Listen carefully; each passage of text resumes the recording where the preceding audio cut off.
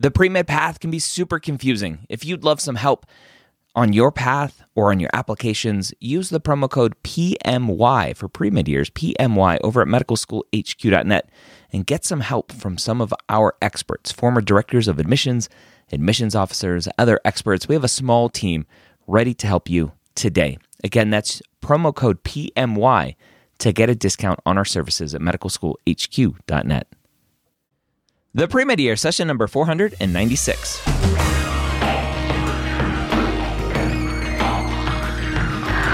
Hello, and welcome to the Pre-Med Years, where we believe that collaboration, not competition, is key to your success. I'm your host, Dr. Ryan Gray, and in this podcast, we share with you stories, encouragement, and information that you need to know to help guide you on your path to becoming a physician.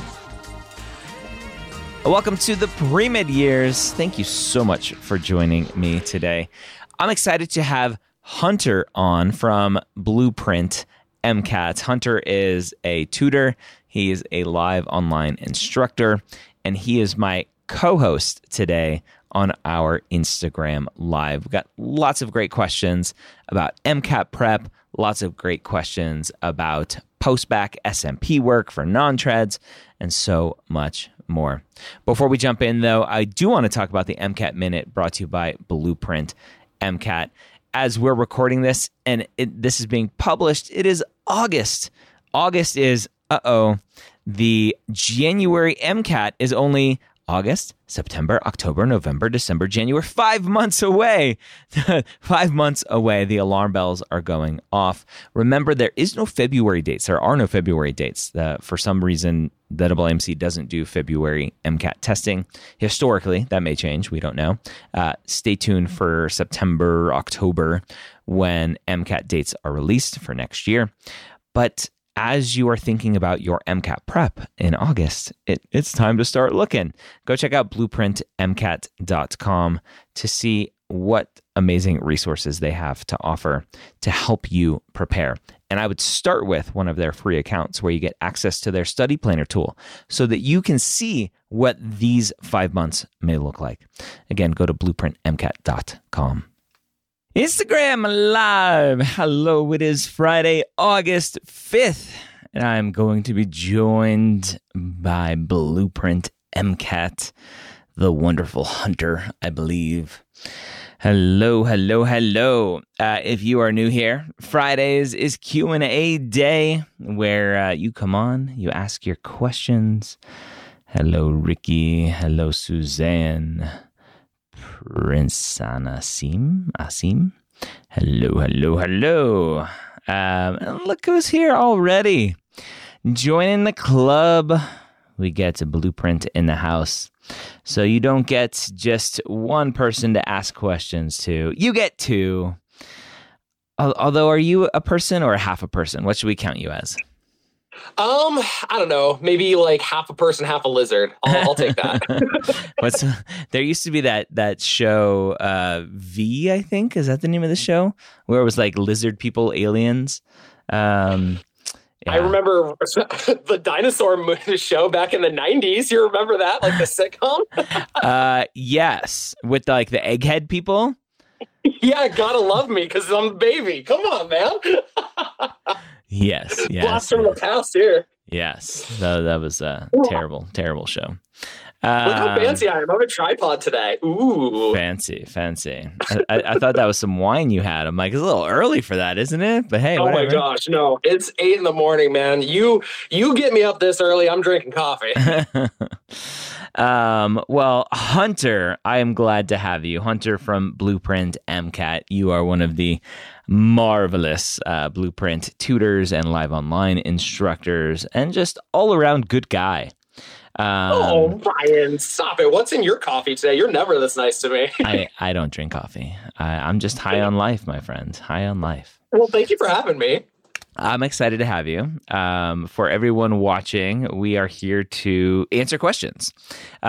So Hunter obviously is an MCAT expert, doesn't really know much about anything else. So don't try to expand his horizon because he's very close-minded. And then me, ask me anything. I'm an open box. So how we play here is you request to come on live with us. We'll bring you on live. We'll answer some questions. We'll have a chat. We'll have some fun. Nelson likes your beard. Thanks, Nelson. I like your thumbnail. Yes. How's everyone doing this fine Friday morning? We're going to bring on Suzanne, who is preparing to start medical school. Suzanne has an amazing story as a Syrian refugee coming to the States and finally getting her acceptance to medical school. Yes, I actually just want to come on here and say thank you for everything. I remember on one of the Fridays back in April, I came on here and you were on live with Blueprint as well. And I was asking about the waitlist movement aspects. And here I am a few months later. I got accepted. I'm starting next week. That's amazing. That's amazing. Have you moved already? You all settled yet? Oh, no. I'm moving next week. Week of orientation. Okay. All right. So just making it happen. Obviously, yeah. You got your acceptance, what, 2 weeks ago? 3 weeks ago? I got it July 12th. July 12th. Okay, so 3-ish. Yeah. Yeah. So what happens, right, for everyone watching this, hoping to get their acceptance? Hopefully they have a little bit more lead time. But you get your acceptance and it's like, hey, we'll see you in 5 weeks or so, right? Yeah. What preparation goes into those 4 or 5 weeks to actually get started?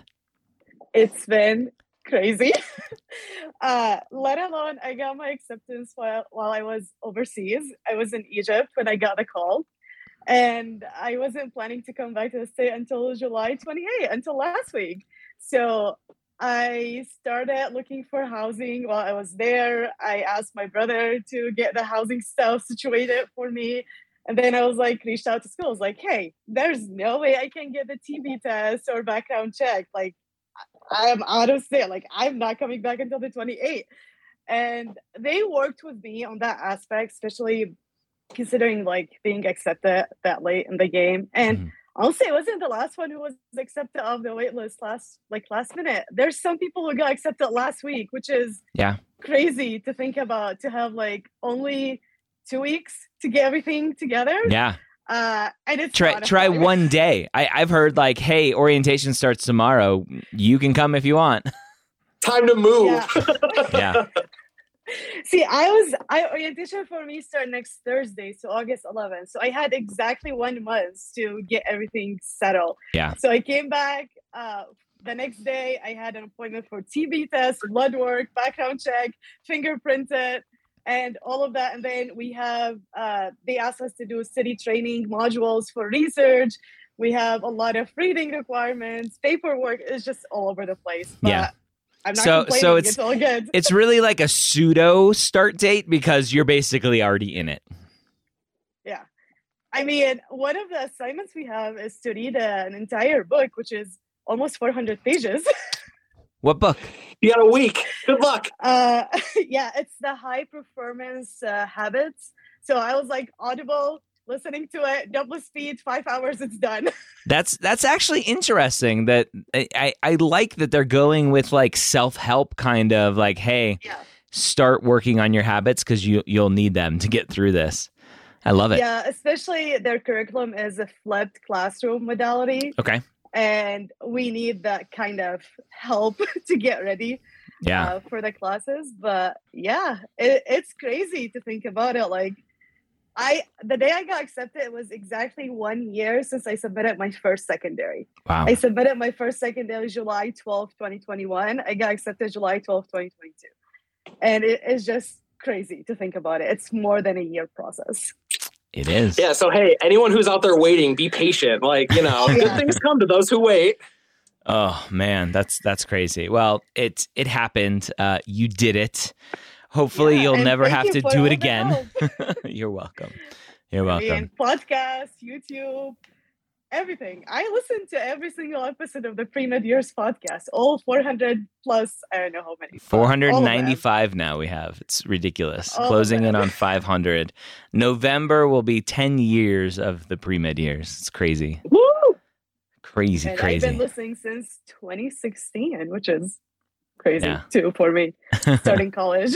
That's awesome. Well, I'm glad to play a small part in your journey, and I'm excited to continue to check in with you and follow everything that you do on your journey. What do you have any idea of kind of future practice? Not really, to be honest. I do have a lot of interest. One of the biggest one for me is preventive medicine. That's what got me to medicine to begin with, as well as cardiology. And OBGYN is in the background too, so who knows? I'm all over the place. All of it. Good. Keep options open, Exactly. Don't need to decide now. You got time. It's too early. Yeah. I haven't even started, but I mean, and 1 week next Friday exactly is my white coat ceremony, which is also another. They start us with white coat and then orientation, which is really nice. That's awesome. That's awesome. That's awesome. Well, good luck. I look forward to seeing all the white coat pictures on your feed. And thanks for coming on and sharing the celebration with us. Yeah, and thank you for everything. You're welcome. I have a lot of my tutoring students that are testing either this week, last week, or next week, and that's always my favorite. Like a month after, when you get like the emails back, they're like, "Oh my gosh, I got my goal score!" So like, I imagine that's your version, which is, "Oh my gosh, I got into school!" Yeah, it's awesome. Just all the random DMs and stuff, emails. Hello, good morning. Hi, good morning. So I have hello, a few new questions. friend. Hi. So I'm right around the time frame that I should be starting to study for the MCAT, and I'm a little lost on how to self-study if I don't have 2 of my last prereqs. So I was wondering if you have some. Yeah, no, so that's really, really tough. Which lot two? of MCAT prep. Which two? Which 2 actually? Biochem 1 and Physics 2. Ooh, Biochem. Physics 2 we don't Those care are going about. to be... Those are going to be, Physics 2, not so much. Physics 1, and I'm glad you have that on your belt. It's going to be tricky. I'm not going to lie. So a lot of the MCAT prep materials that you're going to be like exposed to, whether they're from the AMC or from like third parties like us or anything else, they kind of come into the, like with the assumption that you have a little bit of background. If you don't, that's totally okay. It's not impossible. Like literally, I have had tutoring students that were like art history majors before. So like, it's not impossible by any means. It's just going to be a little tougher, and you might have to spend a little bit extra time in like the content, right? Normally I tell people like, hey, one of the big mistakes a lot of students make is like, I'm going to sit down and focus on content for like 3 months. And like, that's what I'm doing. Normally I push back against that really hard. Like practice is the main thing that you should be focusing on, with like a little bit of content, and like, book reading or like review modules here or there. If we don't have that intro level, like that foundation of biochem, you're going to probably have to spend a little bit of extra time on it. I will say our modules are fantastic. We do really, really good, like kind of like good introductions and like walkthroughs for the things that you're going to need for the MCAT. Because the things that you need for the MCAT in biochem are different from the things that you need for your undergraduate biochem. For instance, my biochem midterm was a blank sheet of paper with a whole bunch of arrows going in a circle. And my teacher was like, all right, fill in the Krebs cycle, go. You don't need all of that for the MCAT. You just need some of it. So I would definitely recommend kind of like taking a mixed approach. Like go and find like what are the most high yield topics in biochem and like kind of cover those for yourself. If you do have any like underlying confusion, like I just don't understand this topic, for sure, do a deep dive and like really investigate and like teach yourself the deep material. But for a lot of the stuff in biochem, it's like surface level things, like, all right, what does pyruvate do? How do you feed into the electron transport chain? Why is oxygen the final electron acceptor? Things like that. So yeah, that's what I would say. Spend a little bit extra time on your content, more than I would normally recommend if you don't have those background prereqs. But don't like live in a textbook. Like that is the trap that a lot of students fall for. Make sure you're doing your practice too, okay? Okay. I have another question, if that's okay. I have another answer. That's totally fine. So it's kind of stemming off of that. I was trying to plan for January MCAT. So you don't recommend that, right? Because I will be a full-time student in the fall. So this is always a good question, is like, when should I take the MCAT? And Ryan has heard me say this multiple times, probably going to roll his eyes, because I give like the worst non-answer. It's when you're ready, honestly. So, if you're planning on taking it in January, that's not too impossible, honestly. Like, because it's a good, what is it? It's the beginning of August, so that's 5-ish months away. The average prep period is between like 4 and 6. So that's like a little bit closer to the 6-month period, which is fine, especially because you do have to teach yourself a little bit of that biochem stuff. Yeah, I don't think that's a bad idea. Like if you start kind of now and even if you are like a full-time student, I was a non-traditional, I was working full-time Monday through Friday, 9 to 5 every day, right? It's going to be tough, but like if you build out your plan, your schedule, and give yourself a proper amount of time and like are realistic, like, hey, I basically have to teach myself biochem from scratch. Let's build in an extra month. So instead of doing like a 4-month plan, we're on a 5-month plan. So that's not too bad. The real thing that you're going to have to do with yourself is kind of in that last month around like November, December, when you're taking a lot of practice full lengths.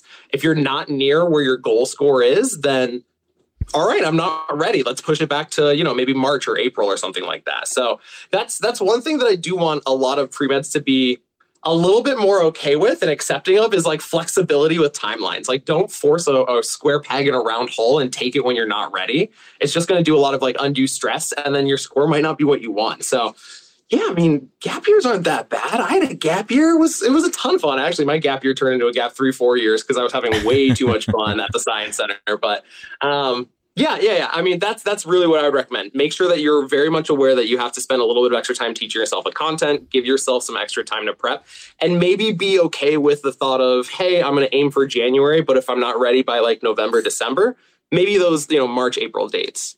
And those are way those are plenty fine if you're trying to, get your application in before May and June. So yeah, you're totally fine there. Okay. And I'm a little lost also as to prep. Do people usually prep with their undergrad books? Like, No. Ryan's eyes bulged. Too much. Too much. Yeah, so one of the things that I always say is that the MCAT is a mile wide, but it's only like an inch deep, right? So like literally it's basically 4 years of undergraduate science crammed into one 8-hour test, but you don't have to go as deep as your undergraduate professors will ask you to. You're going to hear these buzzwords all around, especially if you're just getting into the world of MCAT prep of like, what's high yield? What's low yield? That basically means like, what's worth it for me to spend my time on, and like, what's the most efficient way for me to prep? Undergraduate books are going to be really, really low yield stuff. Like they're going to go into a lot of detail that the MCAT isn't going to ask of you. So it's not you'll still learn stuff, but it's just like really inefficient ways to do it. I mean, obviously like work for Blueprint. Blueprint's pretty great. Like the books are fantastic. Our classes really just focus on like, here's what you need to know for the test. I tell a lot of my students, kind of jokingly, but I'm the worst tutor in the world because, like, I don't want you. If you leave my sessions and you're like, I didn't learn anything, but I got a perfect score on the MCAT, that's fine for me. Like, I'm teaching you how to pass the test, not like everything there is to know about chemistry, because honestly, that's not the efficient way to go about prepping for this exam. So that's a really good question, actually. Yeah, I'm glad you asked and didn't just dive first into those textbooks. Thank you. Thank you so much for your answers. I do have a question for Dr. Gray, if that's okay. I suppose. It's about these. When I do scribing, I also do interpreting at the same time. Yep. So I was learning together. Do you put it together? So yeah. It's a hard one, right? Because they're both. I'm assuming you're being paid for it. No. It's volunteer. So the fact that when you're scribing and you're interpreting at the same time, like there's really no separation of work there. It's all just happening at the same time. I often talk about separating the one that I always mention is clinical research coordinator. And that one is just more familiar to me because I have a child who's in clinical research, who's a participant, a person in being researched on.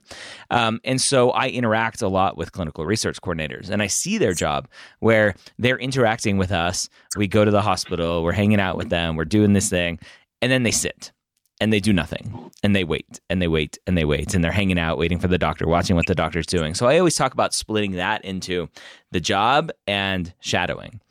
Because you're scribing and interpreting kind of simultaneously, I probably would just in the experience name, you could put scribe and interpreter. You could do that.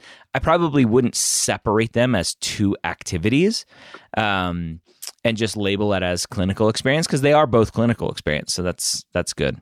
And then just talk about both of them or talk about one of them and just quickly mention, I also interpreted during this activity. Okay. The fun thing and the stressful thing about the activity section is there are no rules for the most part. So you can kind of format and do whatever you want as long as it makes sense and it's logical. Okay, thank you. It's like a resume, like you put like, yeah, sure, I was a waiter or waitress at this restaurant, but really what I was doing is learning like customer service skills, managerial duties. I was learning how to allocate my time properly. So, you're not just a scribe. You're doing all these other things in your activities. Yeah. Awesome. Great questions. Good questions. 2 thumbs up. All right, we're bringing Ryan on. I think Ryan is trying to one up Adidayo, who's a regular here on IG Live. What's up, Ryan? Hey, Dr. Gray, how's it going? It's been a little bit. How are you? Nice to meet you. Likewise. How are you doing, Ryan? Ryan. Thank you for asking. Yes, I know. Plenty of Ryans here. So I don't have any MCAT questions. I'm kind of past that phase, but some great answers you were giving. Dr. Gray, I'll make it quick for you. I just have one question on secondaries real quick. That's where I'm at right now. So obviously with, some of these schools, they have like some kind of open-ended prompts. And they may ask like more than one question within the prompt, like tell us about what you bring diversity or like about your challenges, something like that. Would you recommend that I try and answer one of them really well, or I try and like make sure my answer is comprehensive and addressing like multiple parts of the question? Because I feel like with limited characters and, as you know, trying to speak with experiences and stuff like that, it's kind of difficult to answer all of it. Yeah, my answer to this is always, I have no idea, because I don't see the specific prompt in front of me. Sure. Those prompts are so nuanced that you have to make sure you're answering the question appropriately. Okay. So if it is a prompt where it clearly is, hey, answer one of these, then answer one of them. Don't just go, I'm going to ignore what you said and I'm going to answer all of them and you're going to think I'm amazing because I answered all of them. Yeah, they will get pissed at that. They're like, why are you doing this? You're not paying attention. And if I were in charge of the admissions committee, if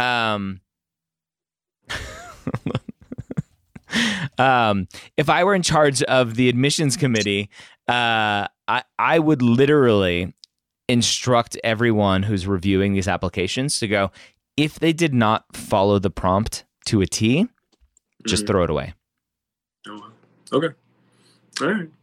That makes sense. Is that what the maniacal laugh was? You imagining yourself at the head of an admissions committee? Oh man, good luck to everybody. This guy spent like a week writing the secondary. Get it out. We don't want it. Okay. Awesome. Well, I think that answers my question. I kind of thought of one more. Some schools have like an optional, like any like academic disruption essay from like COVID. If I don't like have an answer that wouldn't be just generic, like, online classes were difficult. Is that okay to like leave that one blank and say NA? I don't want to like victim call myself if it's not like real. You know what I mean? Again, it very much depends on what the question is. If it is very specifically like, how have you negatively been impacted and you haven't? And if it says, hey, you can leave this blank, go for it. My general recommendation is none of those are optional. Yeah. Okay. So all right. there's a 0% chance that your life wasn't affected by COVID. Now, that doesn't mean everyone around you were dropping dead from COVID. Right? It doesn't have to get that extreme. Everyone goes to the extremes of like, well, I'm still breathing and everyone around me is breathing. And it's like, so. Yeah. I mean, it could be even like little things. Like I got my dog right before COVID and like, essentially it's a pandemic pup, right? So like, she's really timid around other people and other dogs because the socialization in the first year or so like just didn't happen because we were all locked in. So like, that's just like a random tangential thing that like affected the dog. It's probably going to be a little bit more difficult for you, but like, just like little examples like that, like something definitely got affected.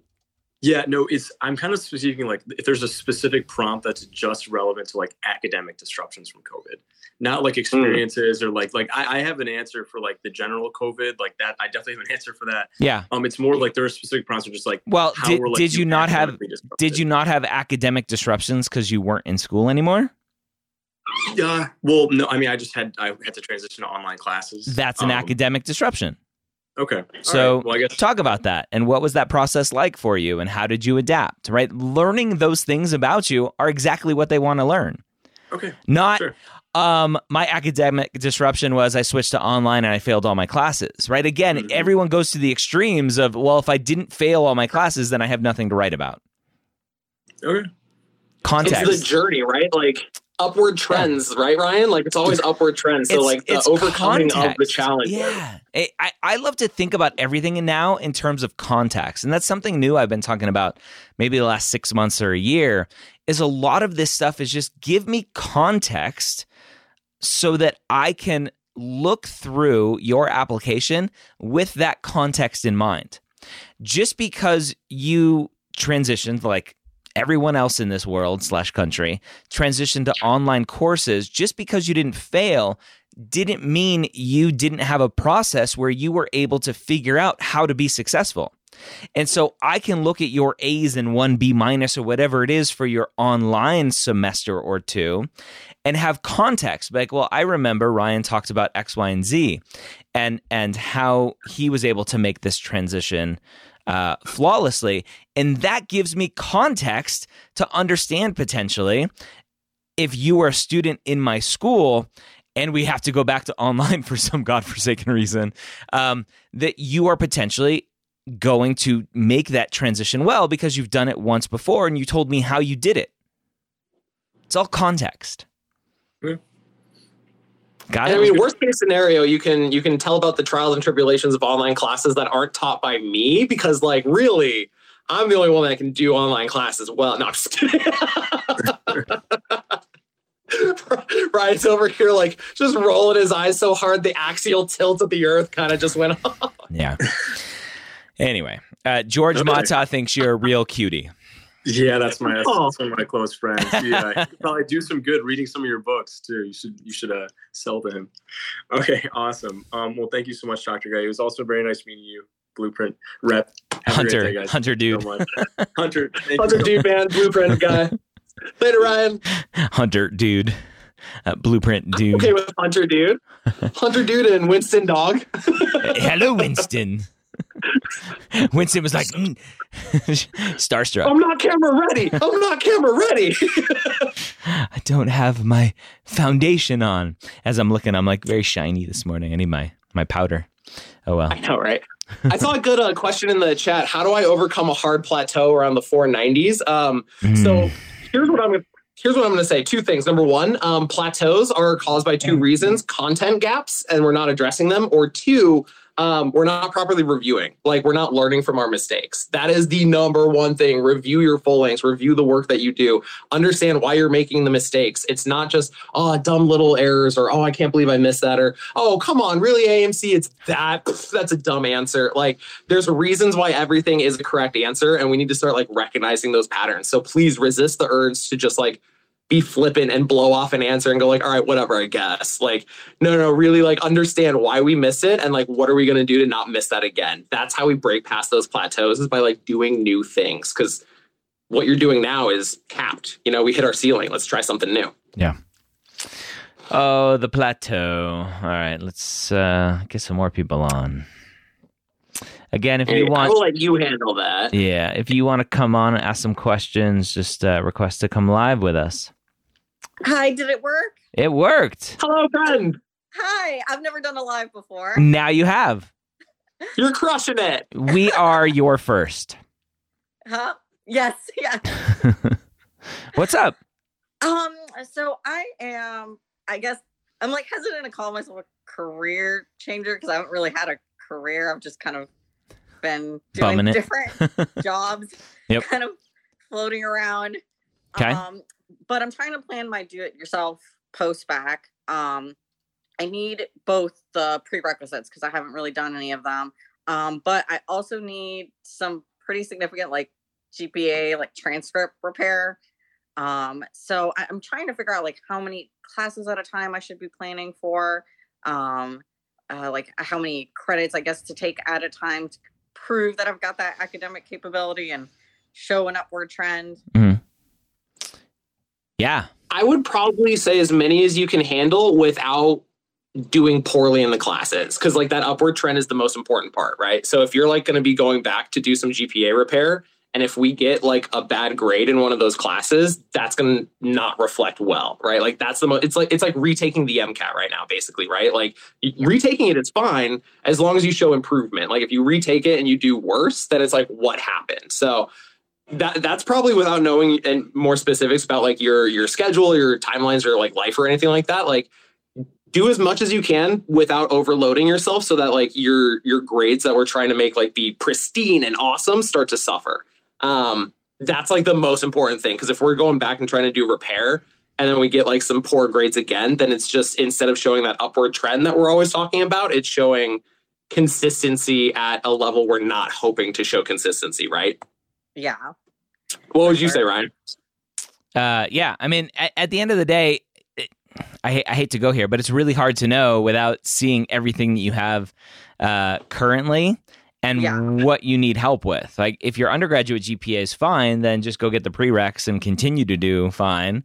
Go take the MCAT and get in. If you have a poor undergrad GPA and you need to really show that academic ability, then we have to figure out, do you need 20 credits, 30 credits, 40 credits of as high as close to a 4.0 as possible to help you get there?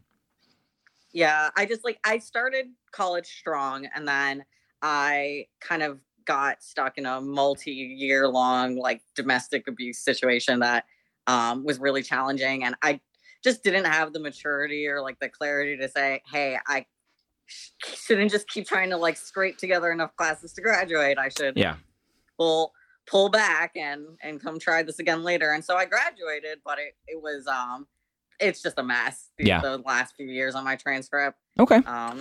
Yeah. And that kind of growth and like realization right there just by itself is pretty powerful.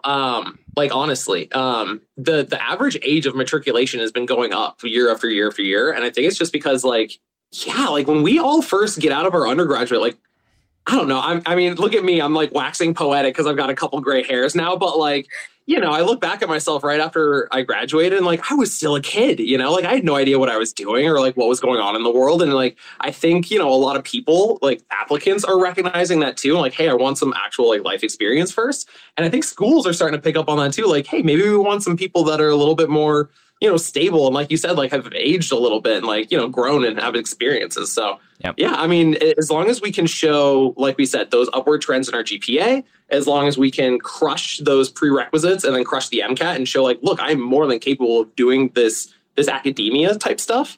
Then yeah, I mean, all of that, like, it sounds like you've already got the makings for a great personal statement, overcoming trials, tribulations type of thing. And let's just show that upward momentum type thing.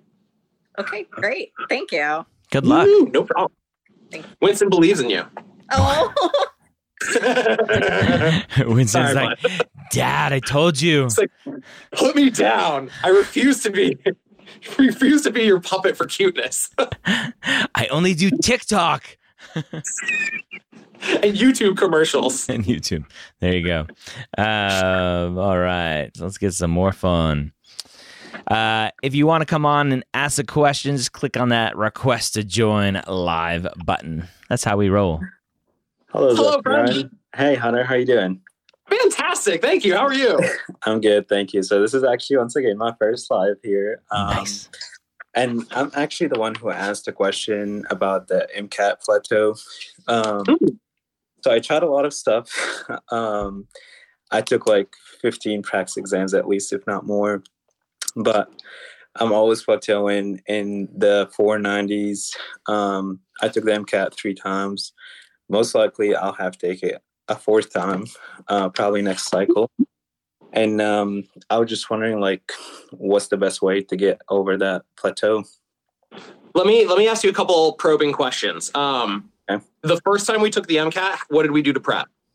So the first time I took it, it was in 2020. That was the shorted version due to COVID. I just used the Kaplan books, and it was 485. That was my score. Second time we took the MCAT, how did we prep? It was March. I actually used the asynchronous course with Blueprint, and I thought it helped me fill a lot of the gaps. I really enjoyed the videos and the flashcards, but it was only about 4 points of improvement. On the practice exams for Blueprint, I was in the 4 upper 90s, like 496, 497, 498. And I was like, okay, like maybe on exam day, I can actually like break through that. But it was only like 3 to 4 points improvement. And then I try to go for a third time. I try to have a study group with some of my friends who were taking it. And it was the exact same score for the third time. So yeah, it was frustrating, but I was like, okay, there's obviously something that needs to be fixed here because I'm hitting that plateau, and I just gotta figure out a way to like overcome that. Yeah, and so all right, so here's again, like this is take this all with a grain of salt because hey, what up? I just met you 60 seconds ago, but I've just seen a lot of students, and this is what I'm willing to diagnose, right? If you've done 15 practice exams, which is a lot of practice exams, normally I say like, hey, 8 to 10, and like that's pushing it for a lot of my students.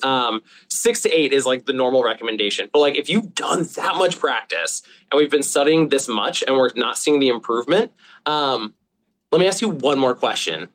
After we take our full-length exams, what do we do? So usually done for the day. But then the next day I review it. I would say like the only section I probably don't review from the exams or very lightly review is the cars section. But for the rest of the sections, I usually try to review them within the week. Is it, okay. So what I'm willing to bet is that it's not a content issue if we've have this much exposure to questions and like science and stuff like that. Just because like by process of like osmosis, like you will absorb a lot of this stuff if you are reviewing your exams and you're going through them and you're answering these kinds of questions.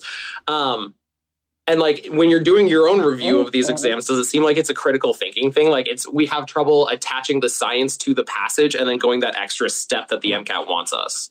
So it's like most of the times I feel like I do miss stuff that I'm aware that they are there, like especially with the passages. Like a lot of times I'll see myself like highlighting specific parts, and I'm like that was the answer right there. Like you literally have it highlighted, dude. Like what was going on? But the like it's very common for me to see those. Like whenever I'm reviewing questions, after I'll find myself highlighting the specific part in the passage about it and then still missing it on the question. So I would say just the critical thinking part, definitely need to like build some strategies, I feel like. Because for the content, I was a pre-med. I picked up a master's. I'm finishing a master's right now. And I did a few mock interviews and got really positive feedback, except on my MCAT score. So that's kind of like the big hurdle in the way that I'm trying to overcome right now. Yeah, man. Especially, I mean, you're getting your master's and stuff like that. I'm willing to bet, like, if I just would ask you, like, hey, how many ATP is generated after one round of glycol, or after one round of, the citric acid cycle or something like that, or the electron transport chain, or you could probably like rattle off facts for me. It's the tying it to the passage and then applying it. That sounds like that's kind of our like Achilles heel. Two things that I always recommend for that. Number one is just do practice passages, right? Like that is your number one thing is like, I need to practice applying this stuff to passages. And number two is, and this is going to sound like it's just like, tooting my own horn or something, but like have somebody that can like sit there with you and walk you through like, oh, no. So we were thinking this way, but really like notice this, and this, they wanted you to think that way instead. A lot of the times, like, it's not that I don't know my science or I don't know the right answer. It's the way that the AMC asks questions or like writes answers is so obtuse and like opaque and hard to interpret. That's the challenge, right? It's just clearing the smoke and mirrors and like learning to gamify the tests and like what the heck, like how does the AMC even talk? Nobody likes the way that the AMC talks. Our brains don't, definitely not. So yeah, that's what I would probably recommend. And like when you're reviewing your exams, every single question on every single section, even cars, but like you need to go through every explanation and sit there and like, I don't leave a question until I actually understand and like believe that the right answer is the right answer. And when I say believe, especially in cars, this is where it happens the most. Where like you get a question wrong and you look at the explanation, the answers, and you're like, I picked C, it's B. Whatever, that's dumb. I guess it was B. Oh, fine, that one thing in the passage, whatever, moving on, right? And like, you don't believe that that is the right answer. Like, even though it shows you, hey, you got it wrong, this is right. Like, we haven't convinced ourselves. We need to convince ourselves because that's how we can start to get in the head of like the way that the AMC expects us to answer these questions.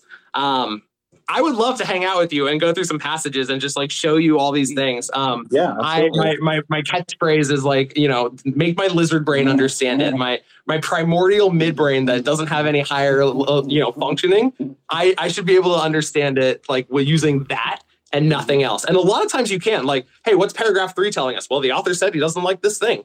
That's good enough for a lot of the questions, especially like the opinion-based questions. So yeah. Try to find like patterns and like gamify the exam. Like it's a standardized test. There's only so many ways that they can ask questions. They can't just like pull brand new stuff out of a hat, right? So like see the patterns, recognize the trends, and like try to turn it into a game. Like predict what the questions are going to be before you even look at the questions, especially in cars. Like that's a really powerful tool. If you're reading an experimental, by Winston, if you're reading an experimental passage that's all about like amino acids and one paragraph mentions, oh yeah, the hydrophobic amino acids are the ones that can permeate skin. You best believe there's going to be a question about like which of the following can permeate the skin, right? And it's going to be the hydrophobic one. So like train yourself to find those testable details. Buddy, come on. They're leaving you clues. It's his birthday. He got this for his birthday. It's his birthday, Bunny. It's very sweet. But yeah, train yourself to find the clues. Like everyone gives the AMC a lot of flack, and I catch a lot of heat for saying this in my classes. But like the AMC throws us a lot of bones in the test. We just need to train ourselves to like detect the clues. That's really like the main gamifying the test. And it's actually kind of fun once you start to get good at it. You're like, oh, look, oh, you did this. I know what you're going to do next. You're going to ask me this question. Oh, is this a rate law like table? You're definitely going to ask me about like the rate. Oh, you just told me about the enthalpy? Where's Gibbs? Hit me with the Gibbs question, you know? So, yeah, that's what I would recommend. I really like to try to change my mindset and away from like, oh, I'm missing so many answers to like, oh, thank you for showing me how I got these wrong. Like, I'm going to address it and I'm not going to miss it again. So awesome. Gotcha. Let me ask some general questions. Yeah. How strong is your undergraduate GPA? So my undergrad was my science was 3.2 or actually 3.0. My apologies. Okay. And then when I applied the first time, since my MCAT was low as well, I ended up doing a master's. My master's, I'm keeping a perfect GPA here. So it did. And what's the master's in? Biological sciences. Okay. So why do you think you struggled in undergrad? So I moved to the States here in 2012. Okay. English wasn't my first language, so that was kind of the biggest part for me. But I feel like I did a really good job explaining that in my personal statement and in my trends as well. I mean, first semester was like a 2.5, and then it was an upward trend from there. Okay. Until OChem hit at some point, but then after that, we kept the journey going up. Yeah. Did you take the SAT or ACT? I did take the ACT. And how'd you do there? The highest was like 24 that I got. Is that good or bad? I don't know. Like percentile range, do you know? I'm not sure, but I live in Alabama. So I think the average here was around 27, 28. I won't say anything. All of Alabama will be mad at me. Yeah. I'm nervous. My ACT wasn't too hot. Yeah. So 24. Yeah, I'm trying to look here. Okay. So basically what it comes down to, I mean, the fact that your ESL immediately puts you at a disadvantage for the stupid MCAT. And that's one of the biggest reasons why I hate the MCAT is they haven't figured out how to make the test more accommodating for ESL students. Honestly, even people where English is their first language, a lot of times reading the way the AMC writes things is like, Correct. But there's so much out there where ESL students struggle with. We just know historically, like we can, if the AAMC wanted to, work around some of those things, right? Removing idioms from passages and from how we write our questions and answers, things that like you only know certain phrases, certain word structures if you're from the States or from even specific parts of the States. Right. We have our own little subcultures everywhere. Right. And it makes it hard to do well on the MCAT when you're sitting there doubting your ability to understand what's going on because you're like, I don't know what that means. Like that whole phrase, that whole sentence. And that hangs students up so much. And it just wastes so much brain power that it's just setting you up for failure. Which I think is what's happening with you. You probably have a good understanding of the science. You probably have a good understanding of critical thinking and all this other stuff, but you're probably getting in your head a lot with the MCAT, especially having taken it, 3 times now?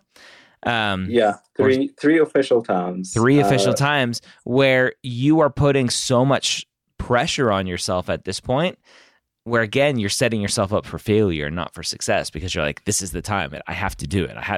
And so a lot of this is going to come down, I think, to some woo-woo stuff, some just like meditation and good stress relief and anxiety relief around doing well on the MCAT and checking in with yourself as you sit down for the first time to go take the next one, making sure like, okay, like this isn't make or break. I obviously want to do well. I'm going to go one question at a time. If I think I did poor on that past section, or past passage, I'm just going to forget it and just move forward. I'm not going to get in my head about how I'm a slow reader. I'm not going to get in my head about how English is my second language. I'm not going to get in. So just being able to let a lot of that stuff go will help. Gotcha. I have a homework assignment for you. Okay. I want you to take a Cars passage, one that like you read through and you're like, I don't know what they're saying. Like this, like just comprehending this passage is difficult. And like turn off your timer, spend 25 minutes on that, and like dissect every sentence until you understand what the entire passage is telling you. And like when I say dissect, I mean like, okay, this sentence, it can be philosophy, which like who the heck knows how these people like to write, right? They're getting paid by the word. But like, what's the noun of this sentence? What's the verb? What's the adjectives? What this pronoun here, it says like it. What is it referring to, right? Like point back to it in the previous sentence or the previous paragraph. Be as explicit with that as possible. And like, it's going to feel like you're pulling teeth, right? But like at this point, especially because of the second language business, like Cars is a skill. So like, imagine you're learning how to play the violin, right? Like you're going to be real bad in the beginning and like, you're going to learn how to play Mary Had a Little Lamb and you're going to have to go one note at a time. Like, you know, it's going to be awful, but like, that's what we have to do. Eventually you're going to do it enough and you're going to dissect these sentences enough that like these complex, confusing, like really opaque sentences are going to start to like become transparent. You're going to start to get used to like identifying like, what the heck are they even trying to tell me here? Because a lot of the times that's the hard part in Cars is like, what are you even saying? So, do some untimed practice. Take the pressure off of yourself, like what Ryan was saying, and like just spend 30 minutes dissecting every sentence in one of these passages. And like once you really get it, go, all right, cool. Like now I just need to see if I can do that 30 seconds faster next time, 30 seconds faster next time. And before you know it, you're going to be doing Cars passages in like, the 9.5 minutes that we're aiming for. Got you. So that's your homework. We'll do. Do you listen to the MCAT tutor going to pop up and not assign a homework? Come on. Yes. Do you listen to the MCAT podcast? I do actually. Okay. I do, and I do have the pre-med books. And okay, yeah, a buddy of mine actually got me onto your podcast like 2 years ago. Smart buddy. It's probably your best friend in the world. He actually jumped in the chat here at some point.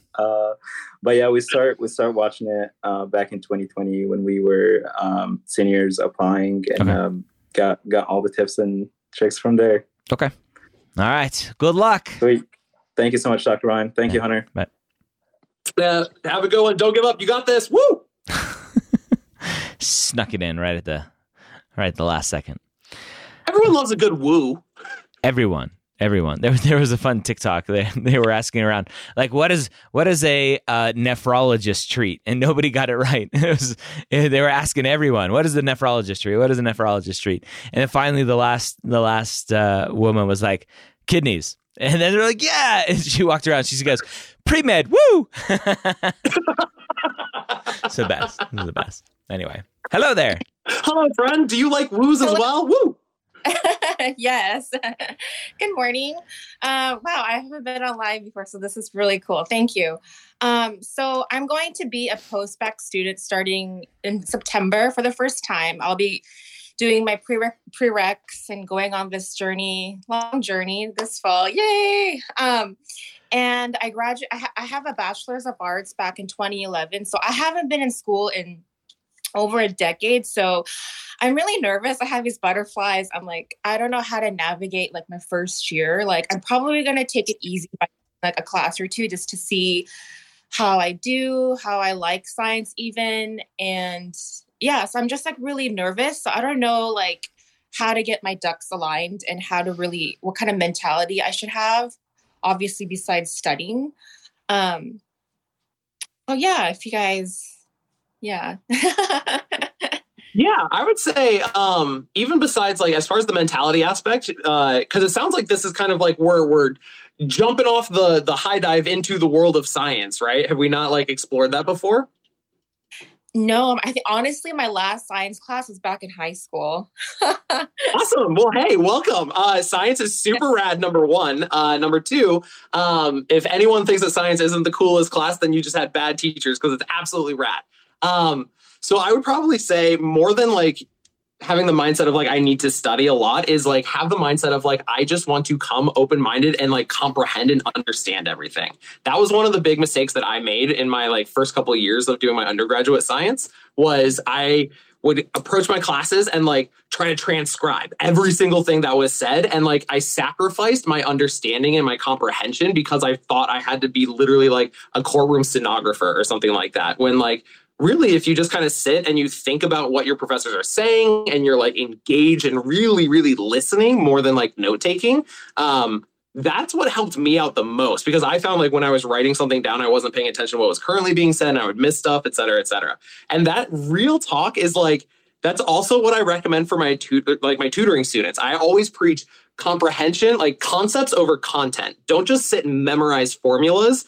Understand the formulas more than anything. Like, what are they trying to show me? How does this formula connect to this formula? Oh, this dude Bernoulli, what did he do? He just divided like kinetic energy by like, volume in order to make it fluid dynamics. He didn't do really much. And like, if you kind of know these things, it makes it a little bit more fun because, now me and Bernoulli have this contentious relationship because whatever, all he did was put everything over V. That's not that cool. But like, I remember the formulas and I like, it just kind of helps your brain like wrap itself around this kind of stuff.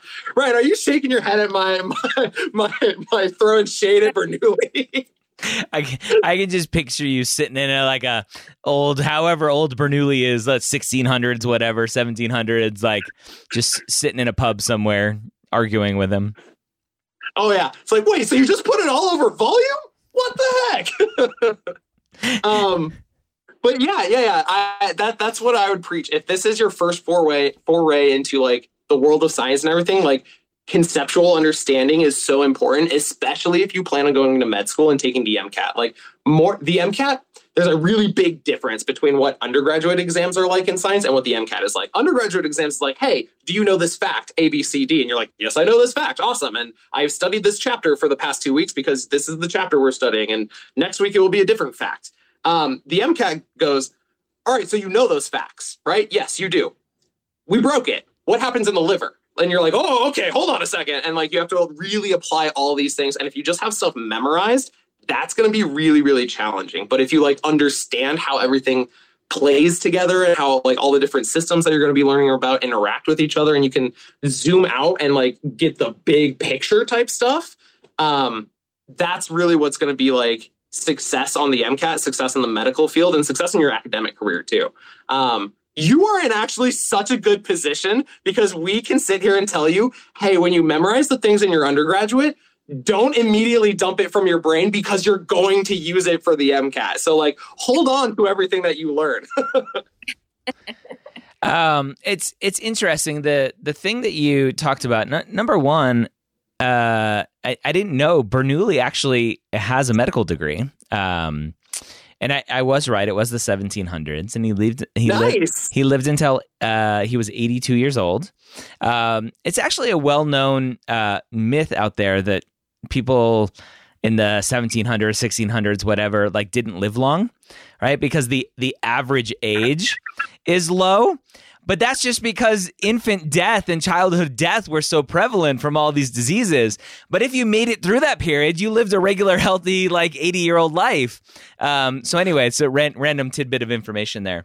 But what you were saying, right, talking about your stenographer, the thing that my mind jumped to was the idea that with our cell phones nowadays, everyone is taking out their cell phone to record what's in front of them.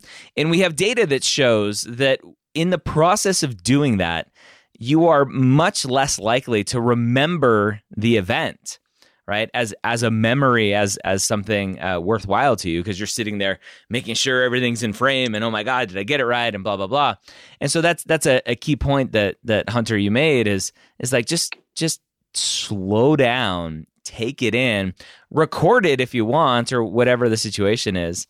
If you have note takers that are part of the class or whatever, you have access to it later. But yeah, I like that. Darn Bernoulli. Thanks. You're in. Yeah, because I used to just take notes all the time back in high school. I never paid attention, just took notes, but it was pointless, like because I didn't remember anything. Hey, all right. I'm glad I'm not just spewing hot air here. Not this time. Yeah. Not this time. No. Every once in a while, a broken clock is right twice a day, right? Yes, it is. All right. Good question. Thank you. Good luck. It's going to be fun. Welcome. Yay, science.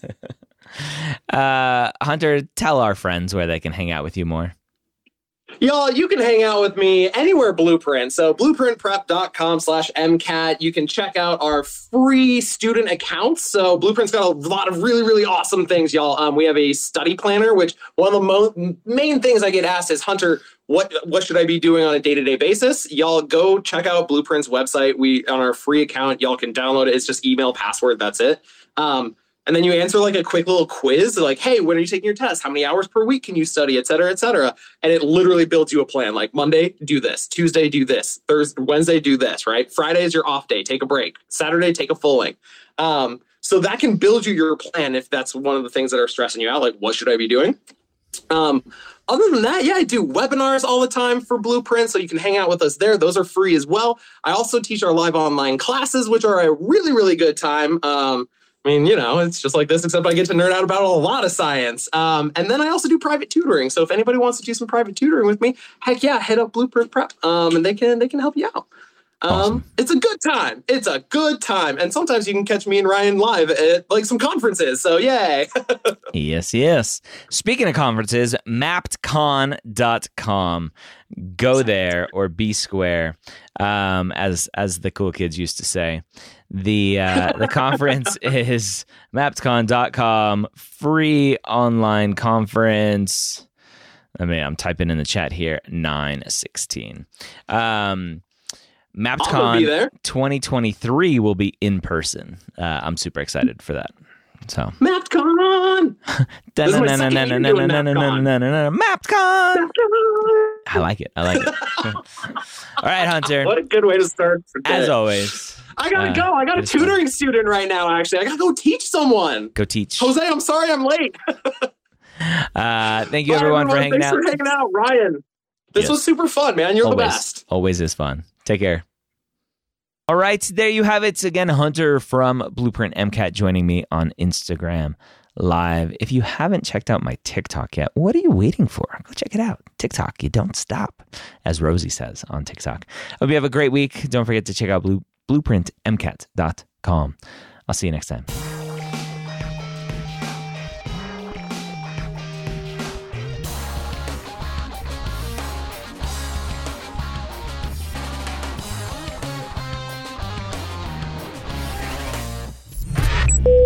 This is MedEd Media.